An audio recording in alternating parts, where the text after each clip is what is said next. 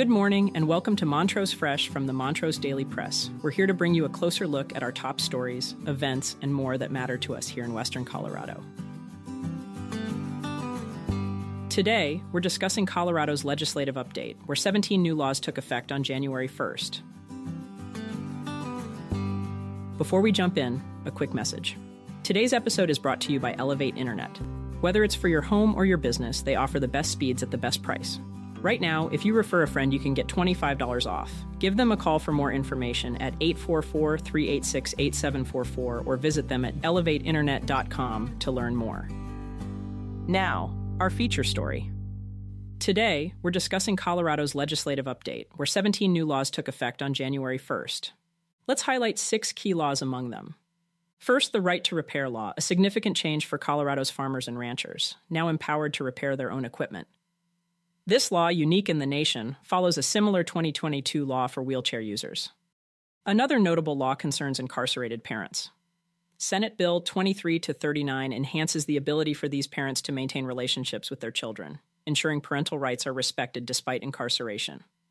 In the housing sector, a new law allows renters to participate remotely in eviction court proceedings. This is a crucial change considering Colorado's record eviction filings, addressing barriers such as transportation issues and work schedules. For pet owners, there's relief with a new law that caps pet rent and security deposits.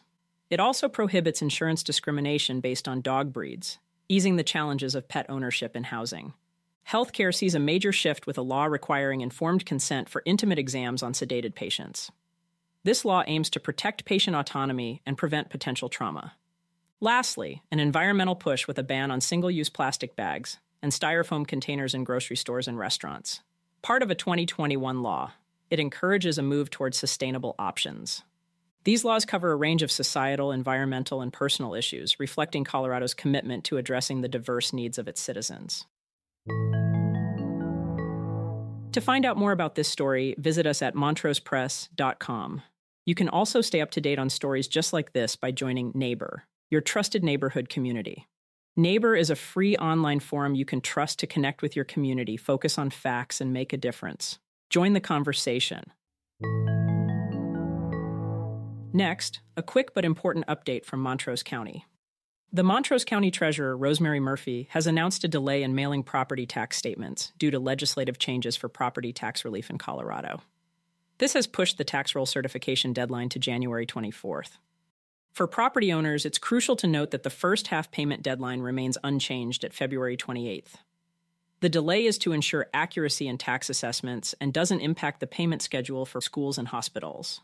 Property tax statements are expected to be mailed in early February. You can check your property tax amount online from February 1st at the Montrose County website. That's all for today. Thank you for listening. For more information on any of these stories, visit us at montrosepress.com, and don't forget to check out our sponsor, Elevate Internet. Visit them at elevateinternet.com to learn more.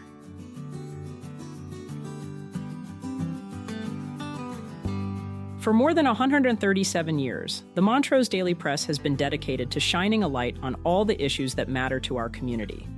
Go to montrosepress.com to subscribe for just $1.99 per week for our digital edition.